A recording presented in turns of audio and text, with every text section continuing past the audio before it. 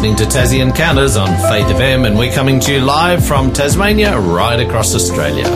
Each weekday at 9 a.m, you can hear what the Bible says about past, current and future events. You can learn how to study the Bible more effectively.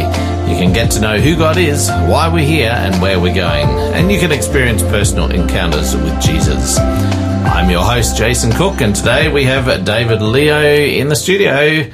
Welcome, David. Thank you, Jason, and happy Wednesday, everyone. Yeah, it's the middle of the week, it is the 9th of August, for those wondering whether it's a live program that you're listening to. So it's Wednesday, the 9th of August. I was listening to the Aussie Pastor Live program yesterday as I was walking back from a radio site that I was doing some work on, and they do this, what happened on this day, and it was great to listen to what happened on this day. So I thought, I wonder if we could do something like that. Yeah, I'm trying to think of 9th of August. What happened on the 9th of August? Yeah, who knows? Who knows? I haven't done any homework, but I was just thinking it might be a good way to let people know which day it is that we're talking about if they're listening to it recorded as well. True. So it's true. I do like the, on Facebook, they have their Facebook memories. Yes. And they bring up what you did today, a year, 2, 3 years ago. It's like, oh, wow. Yeah. Oh, I took those photos. I did this video. Yeah. It's really good. Nice. It's really good when you've, you get those memories from trips that you've done. Yeah, that's right. All the good photos. So. David, we're continuing your series. Is this the last one? Second last one? Second to last one. Second last one, that's right. The judge. Christ as judge today, the 7 roles of Christ. Yeah. But to kick us off, we're going to talk about some interesting things that is particularly, I think, prominent in the United States. Oh, yeah. I think I talked about this with you last week, didn't I? Yeah. Yeah, I really want to create a sense of, as you're listening to this, I really want you to get a sense of, I know you've had it before because not only do the news get a kick out of it, I know that directors of movies like doing this and whatnot, but they create a sense of injustice. And something that's happened in America recently is there were 2 retail store assistants that tried to stop some thieves from taking things from the store. And I think there were 2 separate occasions, and they both got shot or killed. And so they created a rule across the board for all the retail stores. If anyone tries to steal anything, just let them. Don't try and intervene.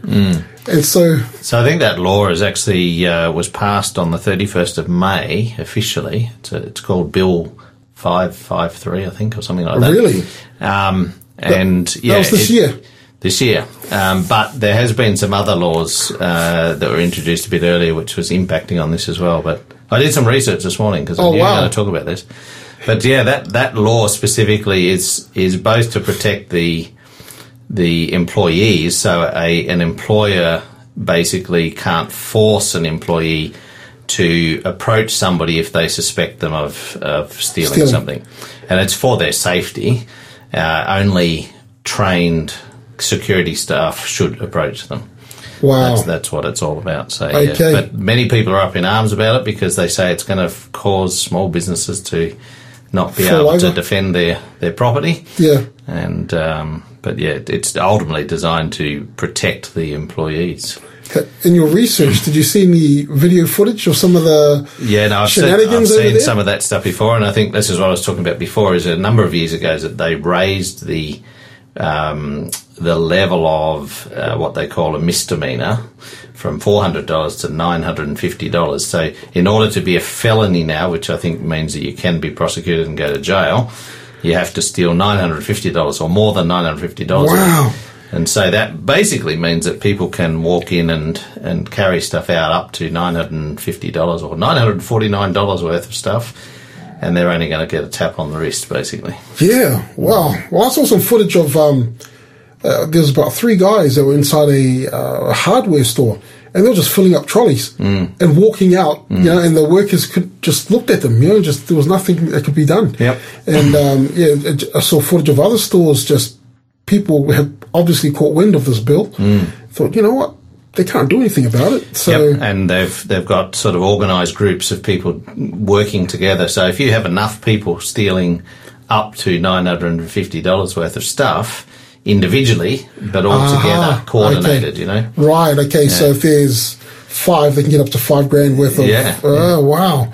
So people are smart. Yeah. Right? So the law's working for them so they can steal more stuff. Steal stuff. There's another story I just came across a couple of weeks ago, but it happened 2 years ago. But it's just details have been released now. And it happened in South Korea, and some 13-year-olds had stolen a car. There was 8 of them inside a sedan, and they in their joyride, they had stopped and took money from certain places, and it's like apparently in Korea they've got at a petrol station, they've got like these machines next to the pump where you can insert the notes. Yes. And these kids were smashing those to get money from these machines. Wow. So that's how they got their money. And on their joyride, they had gone so fast that they killed an Uber driver that was 18 years old. Or I don't know what they call it. I think they call Uber over there, but no, there's a bunch of different ones. Yeah, yep. And it was sad because the story of this 18-year-old is, he's got a single mum and he's the only child, and he was trying to help get himself through college because they didn't have much money. But this kid gets killed because of these 13-year-olds speeding.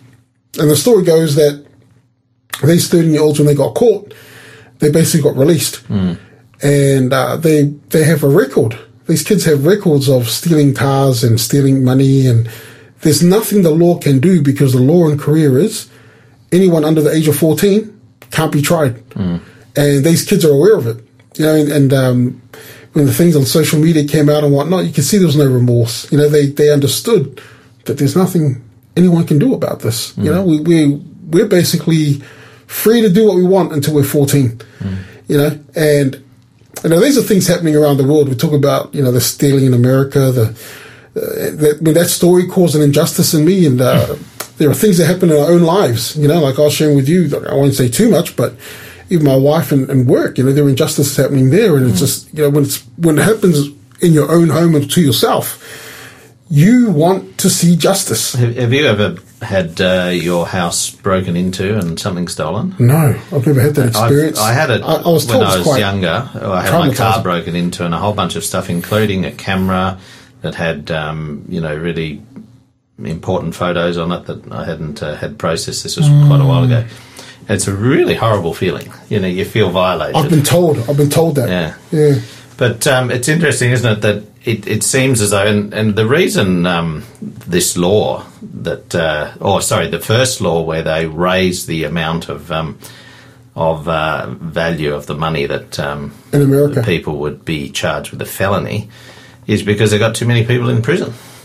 Wow. That's why they raised it. Right. So they basically don't want people going into prison because their prisons are full. Now, that's a sad indictment in the first place, isn't it? That the prisons are so overflowing that... to stop people from coming. Yeah, so basically, rather than continue to prosecute them and... leave them on the streets.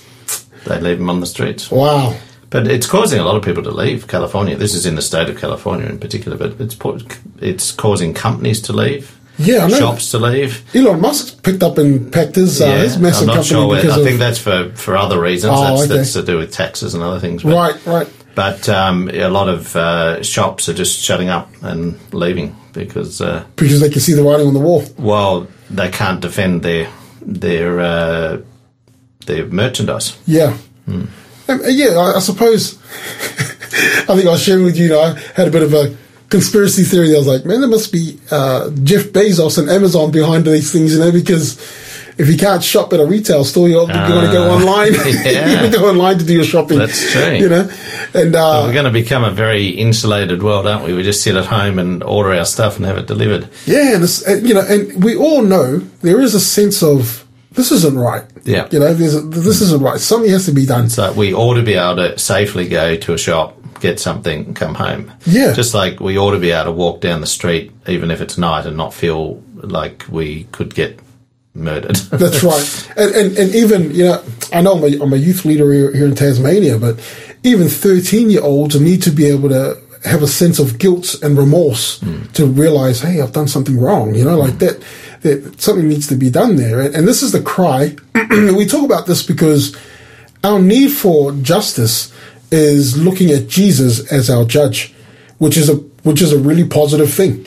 To have Jesus bring justice is a great thing, right? And John 5:22. If we could look at that, please, Jason. Yeah, I've got it right in front of me here. It says, "For the Father judges no one, but has given all judgment to the Son." Yeah, so Jesus is responsible for all judgment.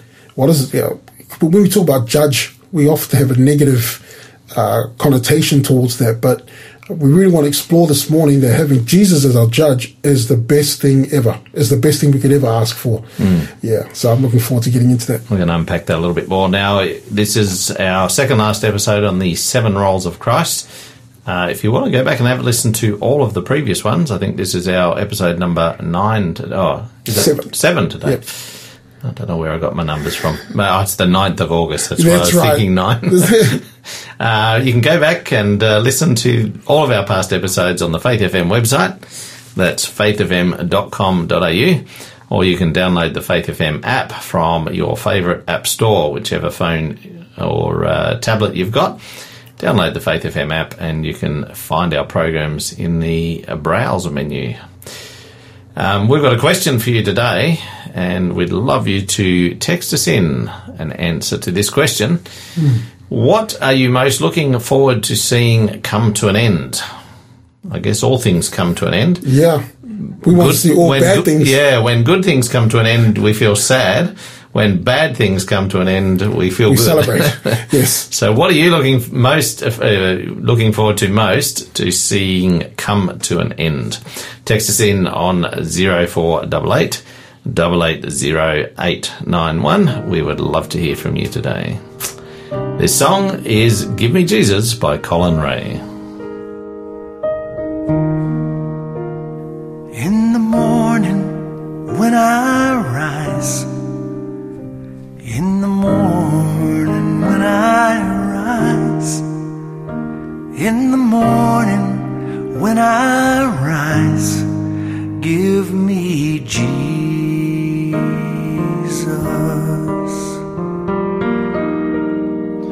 Give me Jesus. Give me Jesus. You can have all this world. Just give me Jesus.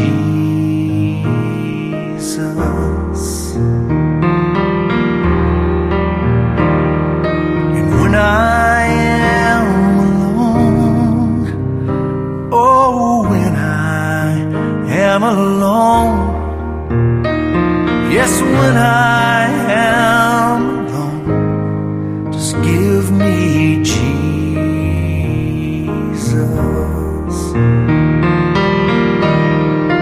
Give me Jesus.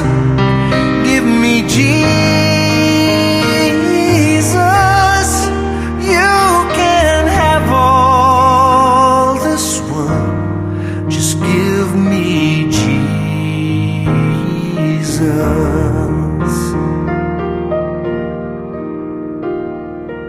When I come to die, oh, when I come to die, oh, when I come to die, just give me Jesus. Oh, give me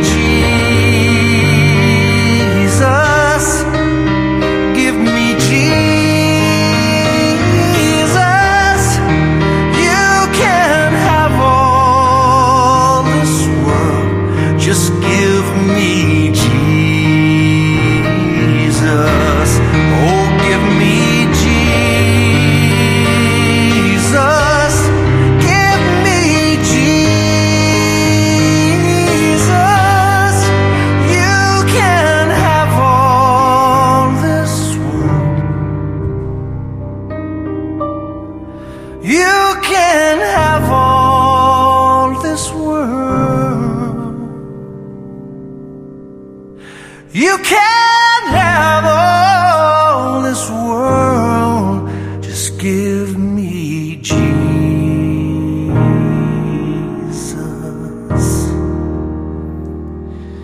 It's a beautiful beautiful old hymn, Give Me Jesus. And we were talking about these problems in society that we're seeing around the world, particularly in the United States. And I was just saying to David in the break, what's the solution to this?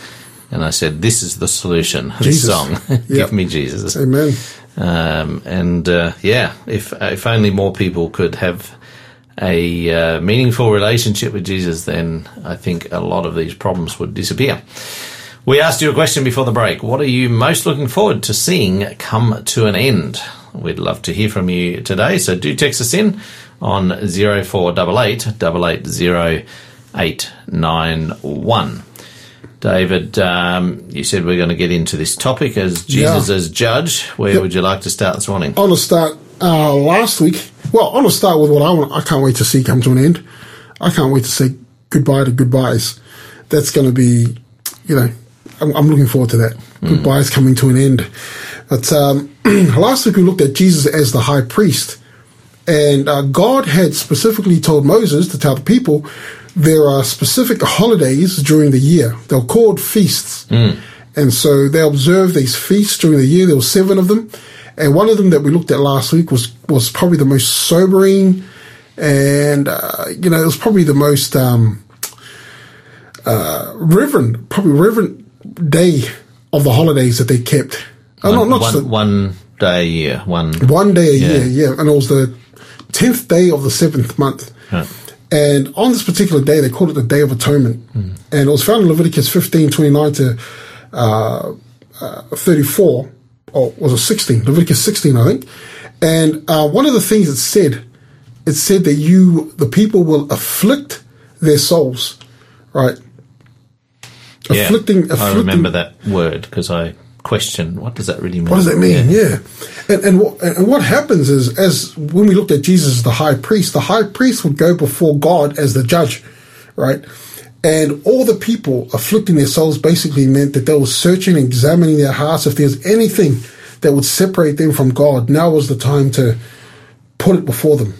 Am I still relying on my resources? Have I forgiven my neighbor for that time that he stole my camel? All these things are just everything that comes to mind. You just put it before God, and you actually put it before the high priest. And we said every day there were sacrifices that came to the temple. And I said that if we imagine inside the sanctuary, there was a bank. There was an accumulation of all these sins of the people, and on the Day of Atonement, it went to zero. The balance went down to zero when the judgment was made. It said, I accept the afflicting of the souls, and I accept that you want us to reconcile, that our relationship is one. Then, they start again. This was like, am I right in saying this was sometimes referred to as the cleansing of the sanctuary because the sins were correct. The sins were cast onto the scapegoat. Is that right? That's right. And the scapegoat was then taken out into the wilderness to carry the sins away. Yes. And every time the sacrifice was brought, the blood that came from the sacrifice was sprinkled before the veil. And so you try and imagine every time blood is sprinkled, that's the sin account going up. I'm going to say something a bit horrible here, but I can just imagine it would smell terrible. Yeah. If it hadn't been cleaned, literally physically cleaned, after all of this blood being sprinkled everywhere. Well, I had the same thought, Jason. I thought, man, that veil would have been really dirty. But as I looked at some of the records, rabbis and things say that they believe that there was a trench that was dug before the veil. Right. So when they say sprinkled before, it wasn't actually on the curtain. It was put inside this. What about the altar where didn't they sprinkle it on the corners of the altar as the well? Altar? Yeah, I don't know. I never looked at that part. It was the curtain that I thought, man, that would have been a dirty curtain, imagine. Anyway. They didn't have the type of laundry technology that we have today, but that was some of the things that were said. But anyway, it was more symbolic than anything else. We're meant to symbolically see the sanctuary as well. It's dirty. It's dirty with the sins of the people, and God's going to clean it. And so on that day, it was a day of looking forward to being judged. It was a day of, hey, we can make this, we can make our relationship one again, and so they looked forward to the day of judgment, and the feast after that was called the Feast of Tabernacles, which was a massive celebration, right? It was a time to look forward to their new home and what will come after the judgment.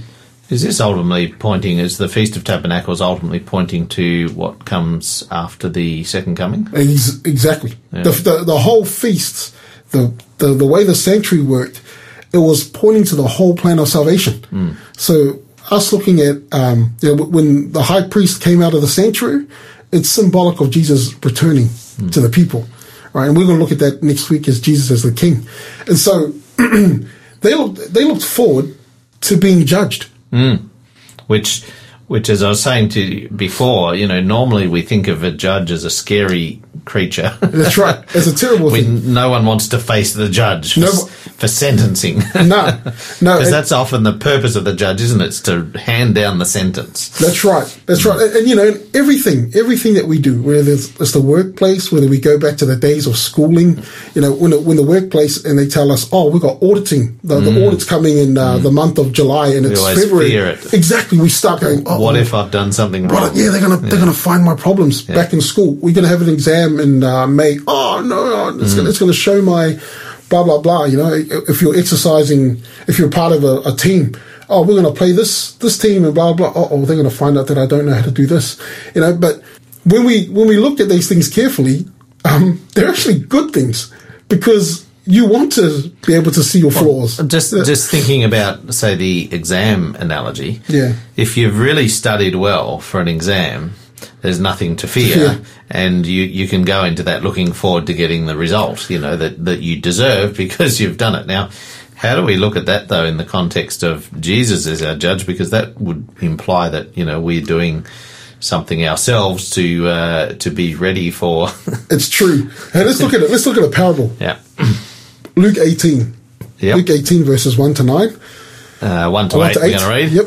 Okay, it says, and we're reading from the English Standard Version, and he told them a parable to the effect that they ought always to pray and not lose heart. He said, in a certain city there was a judge who neither feared God nor respected man.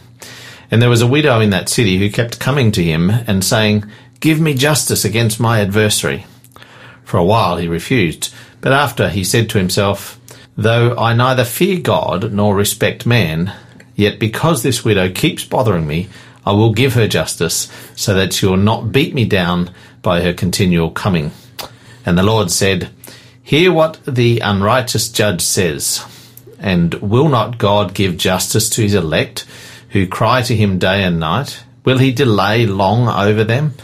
I tell you, he will give justice to them speedily. Nevertheless, when the Son of Man comes, he will find faith on earth. Or will he find faith on earth? That's the question. Will he find faith on earth, right? So Jesus does this often. He uses an extreme to point out if a judge that doesn't respect God or man. This is a human judge. Yeah, and he's willing to exercise justice because of the continual persistence of this woman. Then think about me, who is God, I'm willing to exercise justice, right? And he's trying to make this comparison. Basically, he's saying, just like the ancient Israelites that were obedient and came to the Day of Atonement, they did everything God said, afflicted their souls, put it towards the priest. They approached the throne or the judgment seat of God because of the high priest, right? And God is saying, what about you? Are you calling for justice? Will you come to the throne of judgment to seek justice? Or do we just cruise along and go, you know what? It's not that bad. And Jesus is saying, no, I want you to cry out to me. How long are you going to let this happen for? I want you to call upon me. Lord, I want justice. I mean, you read some of the prayers of David. Sometimes that make me, man, but David was allowed to say that. Lord, deliver my enemies into my hand. Let them taste the death. Like, wow. Because David is allowed to say it, but he's crying out for justice. As far as he's concerned, my people and I, we serve God and we believe that we ought to be in the right, but in any case, God is trying to say to us, I have the authority and the power, and I can bring justice and peace into your life. And I will. Yeah. So he's basically trying to encourage us, thirst for justice, thirst for righteousness, thirst for things to happen, and thirst for the fact that I am able to do this. Right. But we'll get into more on that when we look at Matthew 11, 16, 19, the next segment. Yeah. Well, our listener question today, we'd love to hear from you. So do text us in.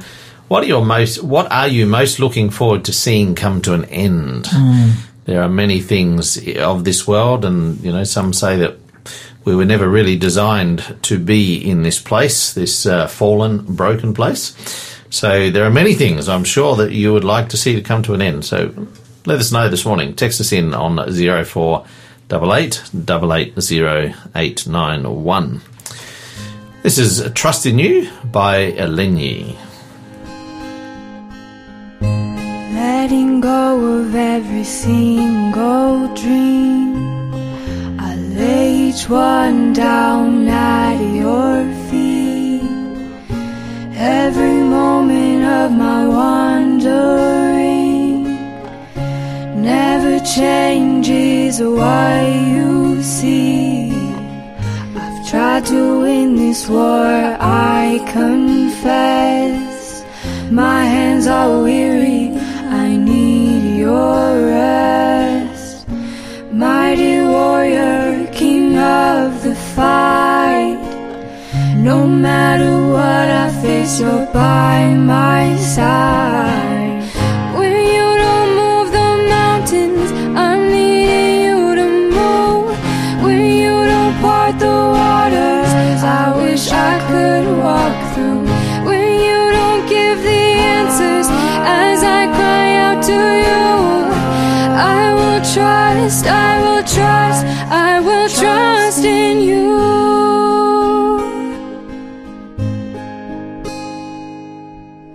Truth is, you know what tomorrow brings. There's not a day ahead you have not seen. So in all things be my life and breath. I want what you want, Lord, and nothing less. When you don't move the mountains, I'm needing you to move. When you don't part the waters, I wish I could walk through. When you don't give the answers as I cry out to you, I will trust, I will trust, I will trust in you. I will trust in you.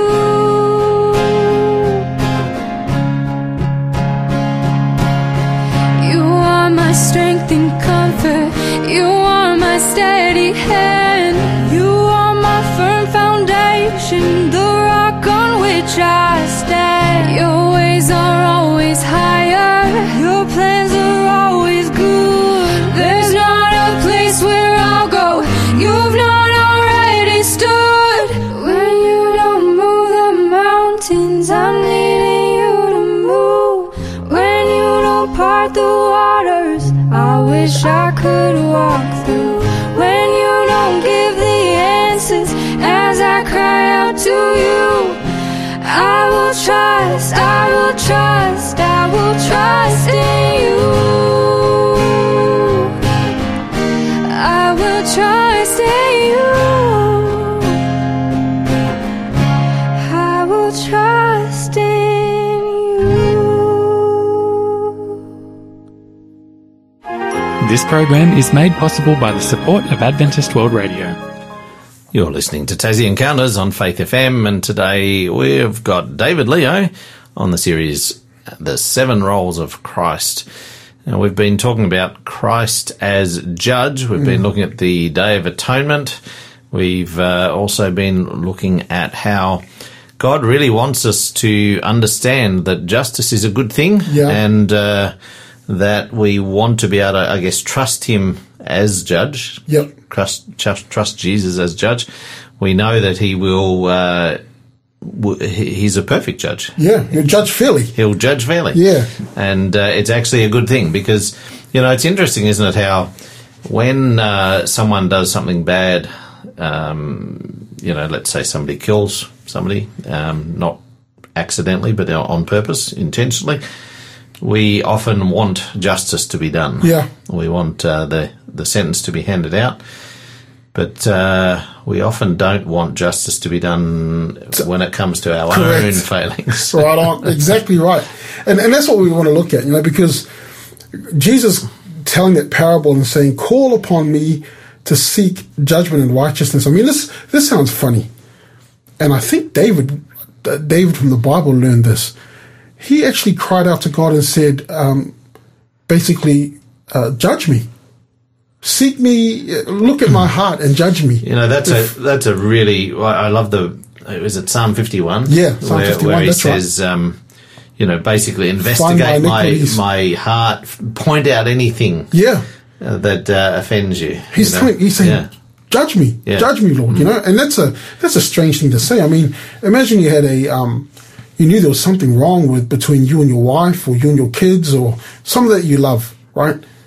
And I mean, I suppose the way we say it is, hey, is there anything wrong that needs to be discussed? But saying those words, hey, find in me anything wrong and let's talk about it. Yeah. That's a strange. It's actually it's something that we naturally don't want to do, but it is actually the solution to so many problems. Is to sit down and recognise that, hey, I've got some shortcoming.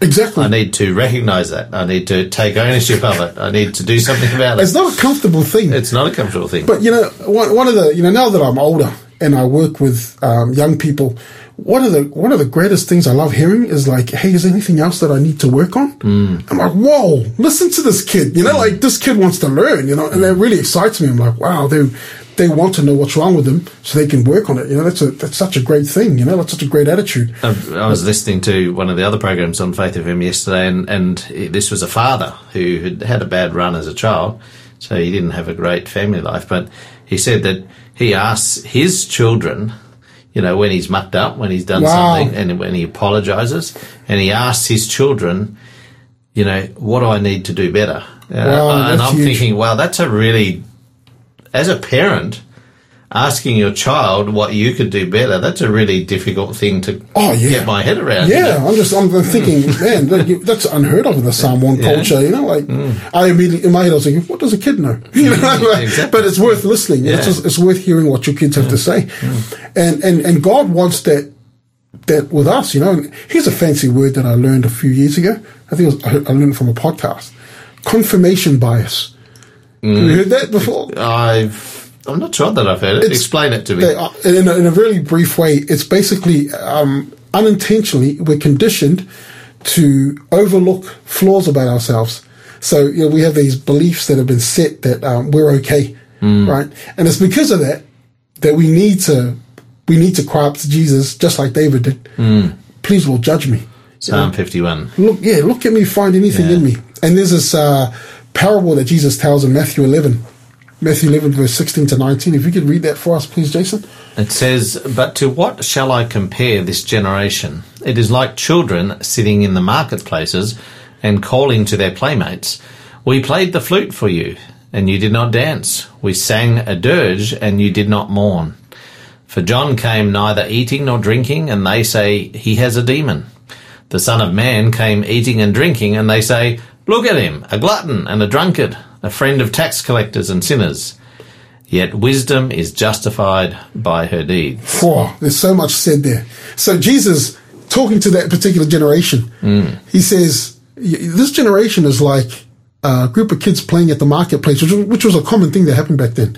And so when they played the flute to dance, nobody danced. It's like, oh, okay, that's what you wanted. Then they're at a funeral. They play a mourning song so everyone can cry, but nobody cries. They said, when John the Baptist came, you guys said he was too conservative. He said his message was too straightforward and blah, blah, blah. And then I've come and I have meals with tax collectors. I touch people with leprosy. I do this and that. And you say, well, this guy's too liberal. And he says, you can't, there is no way to make you happy.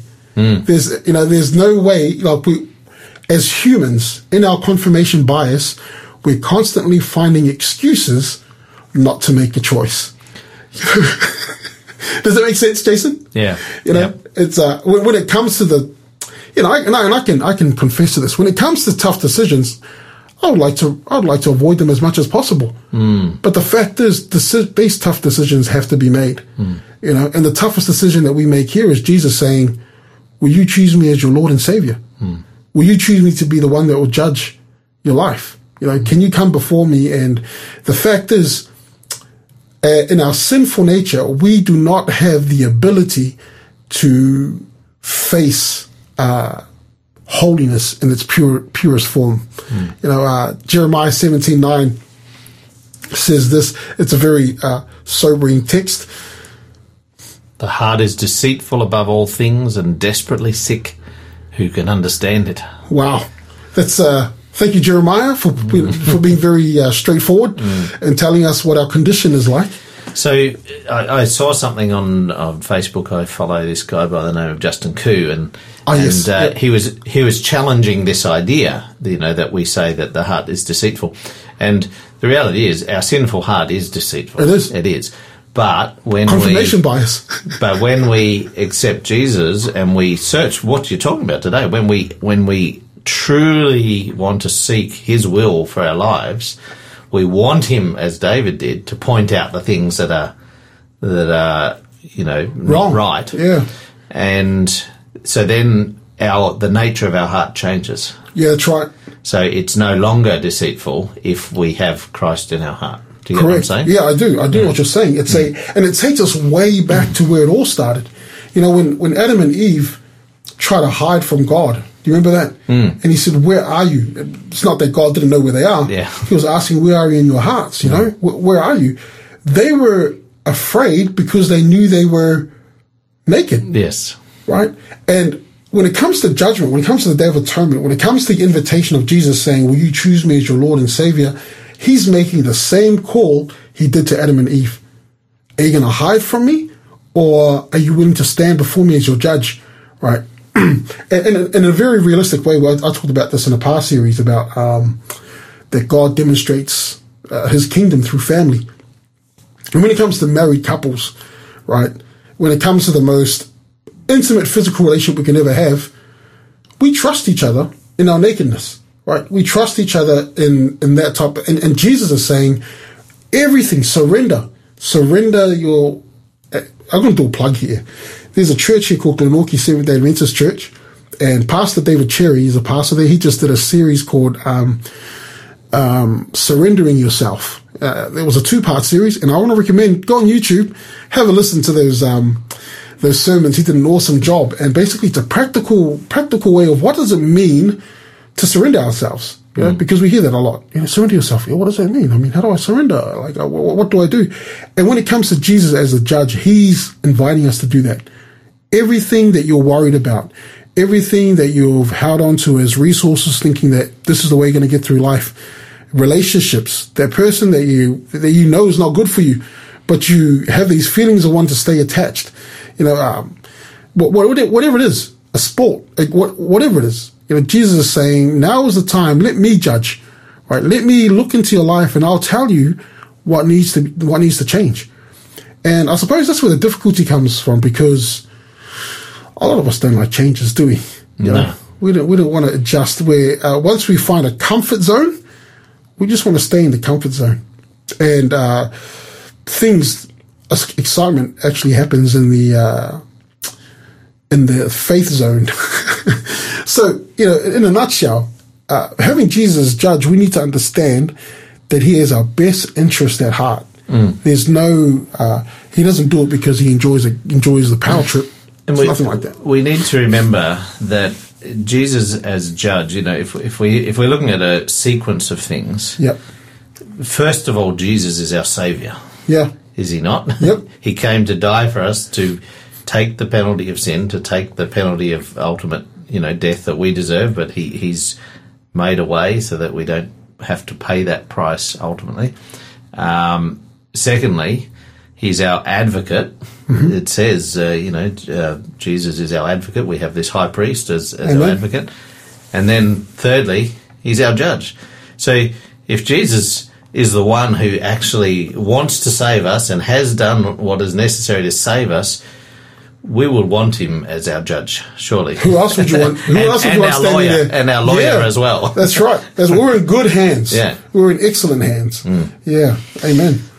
Well, we're going to go to a break. Our book offer today is the same one that we've been offering over the past few weeks. It's called There's More to Jesus. It explores the major facets of who Christ is and what he means to us. It uses the lens of Christ to rediscover Scripture, and the book explains Adventist beliefs of biblical scriptures that show us the fullness of Jesus and how Jesus fills theological doctrines with the beauty they were always meant to show. That's our book offer. We'll give you the code, if you don't already know it, straight after the break, and we've got 3 copies to give away today. This is Rescue Story by Zach Williams.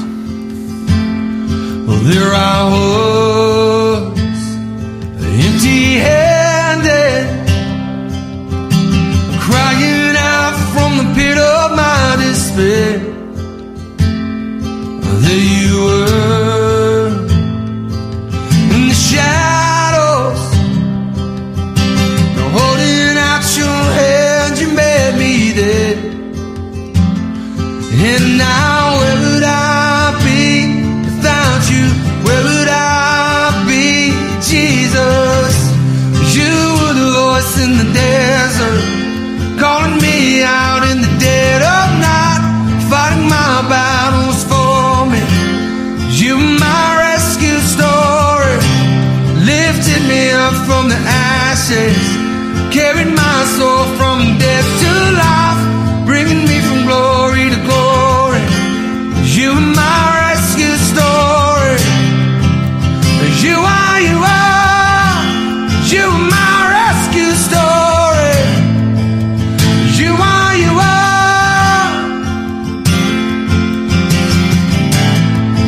You were writing the pages before I had a name, before I needed grace. Oh, you sing songs of redemption, 'cause every time I ran away, you were louder than my shame. And now where would I be without you? Where would I be, Jesus? You were the voice in the desert, calling me out in the dead of night, fighting my battles for me. You were my rescue story, lifted me up from the ashes, carried my soul from death to life, bringing me from glory to glory. You were my rescue story. You never gave up on me. You never gave up on me. You're my testimony. Oh, oh, oh, you never gave up on me. You never gave up on me. You're my testimony. Oh, oh, oh, you never gave up on me. No, you never gave up on me. This is my testimony. Oh, you were the voice in the desert, calling me out in the dead of night, fighting my battles for me. You were my rescue story, lifted me up from the ashes, carried my soul from death to life, bringing me from glory to glory. You were my rescue story. You are, you are. Oh, you never gave up on me. Oh, you never gave up on me. You were my rescue story. You're listening to Tassie Encounters on Faith FM, and we're finishing our program today with David Leo. We've been talking about the role of Christ as judge, and we hope that you've come away so far thinking that Christ as our judge is a good thing. Yeah. It's not something to be scared of or concerned about. It's actually a good thing, and I do love the concept that you've portrayed earlier in the program, David, that God wants us to have a thirst for justice, and even within our own lives, we should have a thirst to ask God to, point out those things as David did, even justice for ourselves. Yeah. And it's a, I was just mentioning to you in that song that we just heard, rescue story. That's a term I use when I'm speaking to the kids at chapels, because a lot of kids don't come from a Christian background.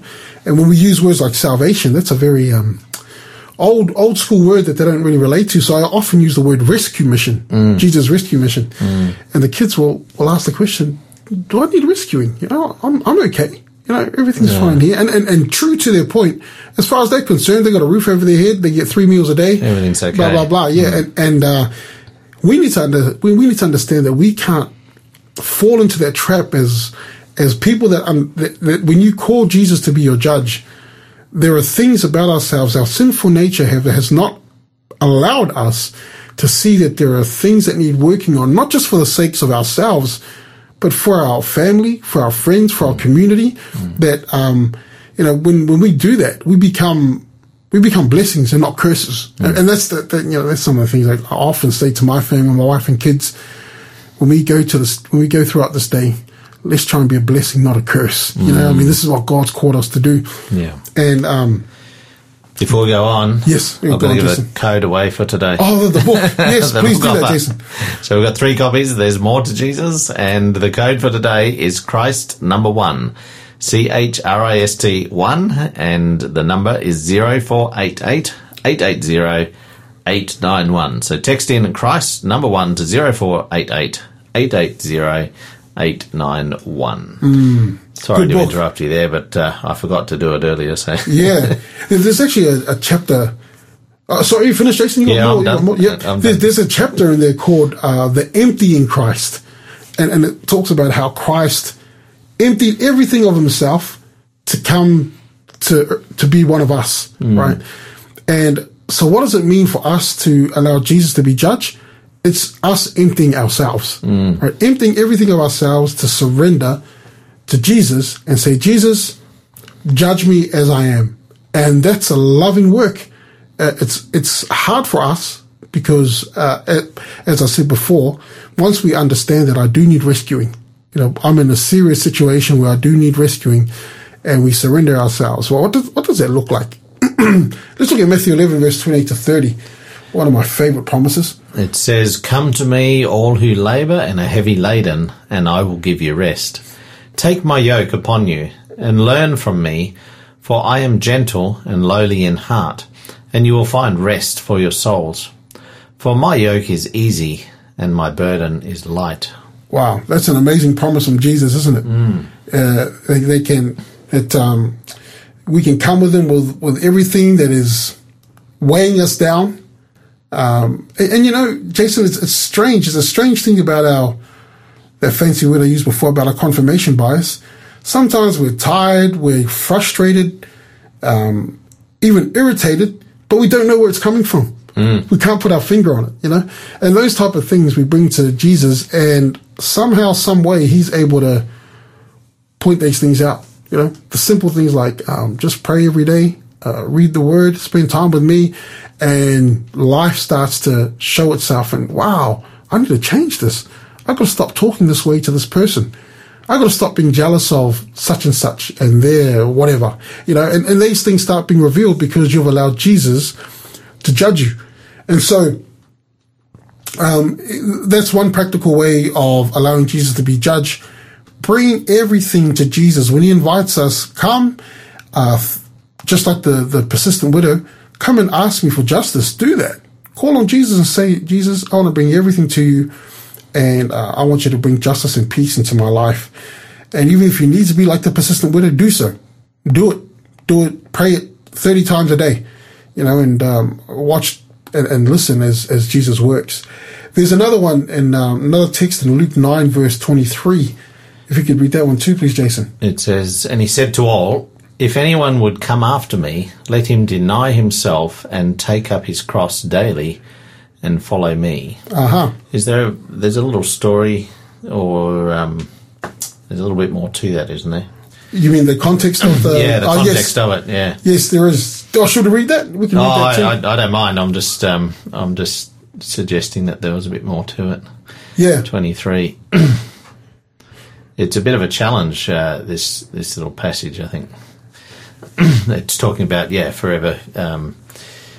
Whoever would save his life will lose it. Yeah. But whoever loses his life will, for my sake, save it. All right. And it's worth reading that chapter, just like it is with the other one, Matthew 11 that we looked at before. That's worth reading as well. And so what we're learning here is Jesus says, empty yourself. You know, when it comes to Jesus judging, there are going to be things that you're going to hear that you're not going to like. But he says, deny yourself, afflict your soul. As it says in Leviticus, afflict your soul and take up the cross, take up whatever, take up the same attitude that Jesus took of emptying himself. And when we do that and allow Jesus to judge us, you can be guaranteed that there are things that you're going to find out about yourself that you're going to say, wow, if I hadn't trusted Jesus with that, I would not have seen these improvements. Right. I'll share one that was really tough on me.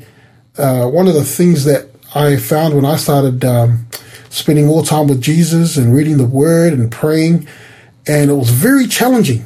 I can't remember how it was communicated, but I just knew it was an impression, and it wasn't just one day. It was over a period of time. But I had to separate myself from my friends that I was hanging out with. And that was hard because I didn't have, they were my friends. You know, that was the only set of friends I had. And I made that decision. And it was about 2 years later where I had another strong impression. Go catch up with your friends. The friends that I had separated from, you know, and each and every one of them said to me, David, you've changed. You know, and I now know in future that God needed me to sever those ties in order to work with me because the influence was too strong from my friends, right? And as a guy that was 20 years old and a man, you need those friends around you. You know what I mean? But he had given me a new set of friends and needed to work with. But Jesus judged me, and that's just one example. There are hundreds more where I allowed Jesus to judge me, and I have to continue that on a daily basis. Lord, judge me, examine me, search my heart, O Lord, and find in me any iniquities.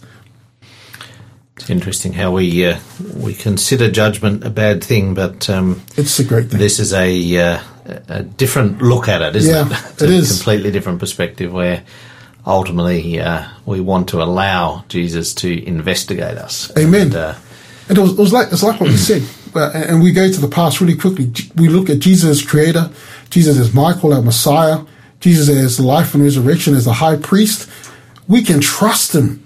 We can trust him. You look at Jesus, and everything that Jesus is, he is what like that song says, he's an all in all, you know, he's everything that we need. Well, next week, Jesus as King. Yeah, Jesus our King. Or Christ as King. So that's what we'll be studying on this program on Wednesday next week, and with David Maxwell tomorrow, Understanding God Yourself. This is, I guess, a summary of what we've been studying on the Are You Listening series. I just want to spend a moment here to promote a program that David Cherry's been doing, both in Margate and Glenorchy. So if you're listening down in this area, the Hope series, Hope 2023. If you want to, you can join David Cherry. His number is 0430 190 101. You can text me in if you text us in on our standard number if you missed that. But this is a great series. So thanks for joining us today. This is My Heart is Steadfast. This is Ellie Holcomb. So we do hope you encounter Jesus more today. And thank you, David. We'll be back next week. My heart is steadfast, oh God. I'll sing praises up to thee among the nations. I'll give thanks to thee, O Lord, among the peoples. I'll I'll sing praises up to thee within my soul. For thy loving kindness is great above heavens. Thy truth, it reaches to the skies. Be exalted, O God, above heavens, and thy glory over all the earth, that those you love may be delivered. Save with thy right hand and answer me. Whoa, whoa, whoa. Oh, whoa, whoa. My heart is steadfast, oh God. I'll sing praises up to thee among the nations. I'll give thanks to thee, O Lord, among the peoples. I'll sing praises up to thee within my soul. For thy loving kindness is great above heavens. Thy truth, it reaches to the skies. Be exalted, O God, above heavens, and thy glory over all the earth, that those you love may be delivered. Save with thy right hand and answer me. And thy glory over all the earth, that those you love may be delivered. Save with thy